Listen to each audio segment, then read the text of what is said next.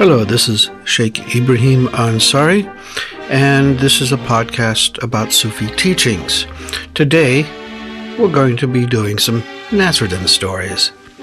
Your job is to decode them to figure out what spiritual information is being communicated. Our first story is Never Miss a Bargain. Nasruddin had so much against his donkey that the obvious thing was to sell it and get another one. So he went to the marketplace, found the auctioneer, and gave him the donkey to sell. When the animal came up for sale, the mullah was standing by. "On the next lot," shouted the auctioneer, "is this superb, unequaled, wonderful donkey. Who will start the bidding at 5 gold pieces?" "Only 5 for a donkey?" Nasruddin was impressed, so he started the bidding. As the price mounted higher and higher, with the auctioneer singing the praises of the donkey at every bid, Nasruddin became more and more anxious to buy. The bidding finally settled down to a duel between the mullah and a farmer. At 40 gold pieces, it was knocked down to Nasruddin. He paid the auctioneer his commission of 1/3, took his share of the money as the seller, then he took possession of the donkey as the buyer. The donkey was worth perhaps 20 gold pieces, so he was out of pocket, but he had bought a donkey of whose merits, as he now realized, he had been ignorant until they had been so glowingly portrayed by the town auctioneer. "I never miss a bargain," said Nasruddin to himself as he walked home with his prize.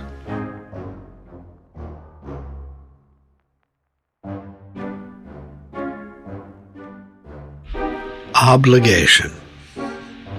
The mullah nearly fell into a pool. A man whom he knew slightly was near and saved him. And every time he met Nasruddin after that, he would remind him of the service which he had performed. When this had happened several times, Nasruddin took him to the water, jumped in, stood with his head just above water, and shouted, "Now I am as wet as I would have been if you had not saved me. Now leave me alone."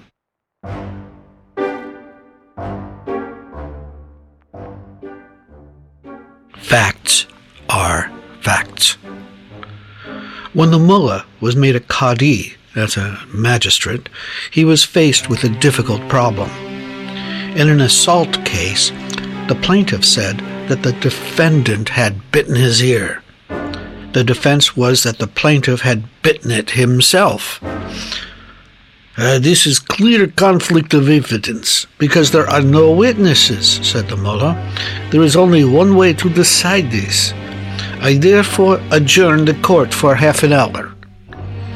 He went into a room attached to the courthouse and spent the time trying to bite his own ear.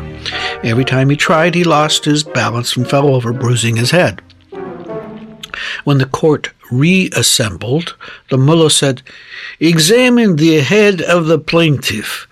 If it is bruised, he bit his own ear, and I find for the defendant. If, on the other hand, there is no bruise, the other man bit his ear, and that is assault."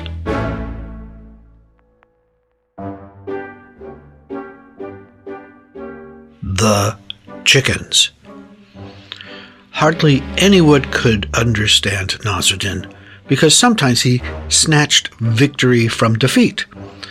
Sometimes things seemed to go astray because of his blundering. But there was a rumor that he was living on a different plane from ours. And one day, a young man decided to watch him to see how he managed to survive it all and whether anything could be learned from him. He followed Nasruddin to a riverbank and saw him sit down under a tree. The mullah suddenly stretched out his hand and a cake appeared, in which he ate it. He did this 3 times. Then he put his hand out again, picked up a goblet, and drank deeply. The youth, unable to contain himself, rushed up to Nasruddin and caught hold of him. "Tell me, how do you do these wonderful things, and I will do anything you ask," he said. "I will do that," said Nasruddin, "but first you have to get into the right state of mind.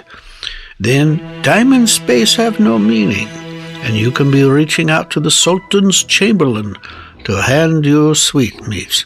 There's only one proviso." "I accept it," shouted the young man. "You will have to follow my way."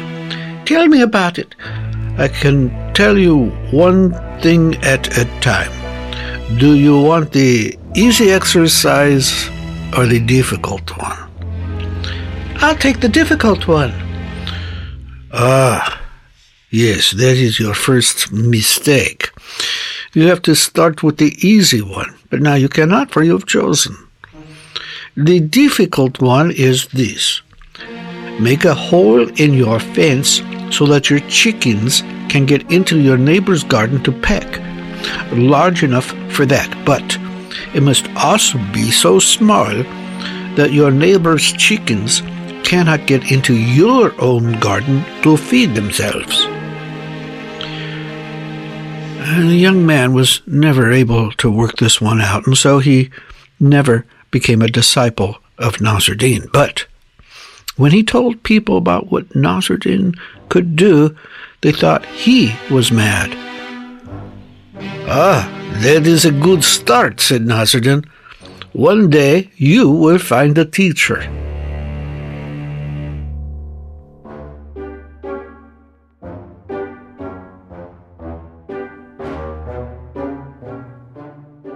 Take no chances. A theologian was ill. He had heard that Nasruddin was a mystic, and in his semi-delirium convinced himself that there might be something in all this after all. So he sent for the mullah. "Prescribe a prayer which can ease me into the other world, mullah," he said, "for you have a reputation of being in communication with another dimension." "Delighted," said Nasruddin. "Here you are. God help me, devil help me." Forgetting his infirmity, the divine sat bolt upright, scandalized. "Mullah, you must be insane." "Not at all, my dear fellow. A man in your position cannot afford to take chances. When he sees 2 alternatives, he should try to provide for either of them working out."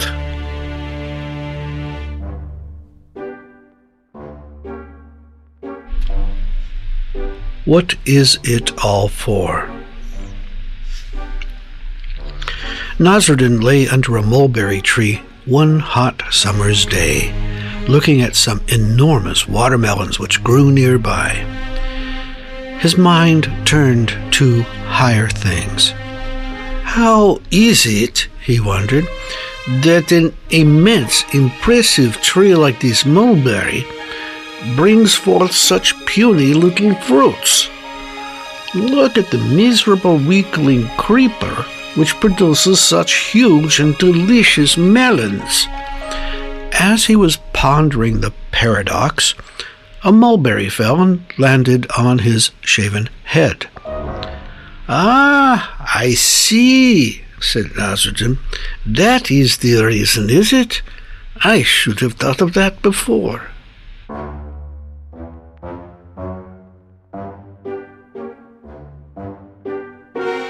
How foolish can a man be? The mullah was found pouring wheat from the jars of his neighbors into his own at the communal wheat store. He was taken before the judge. "I am a fool. I don't know their wheat from mine," he stated. "Then why did you not pour any wheat from your own jars into theirs?" demanded the judge. "Ah, but I know my wheat from theirs. I'm not such a fool as that."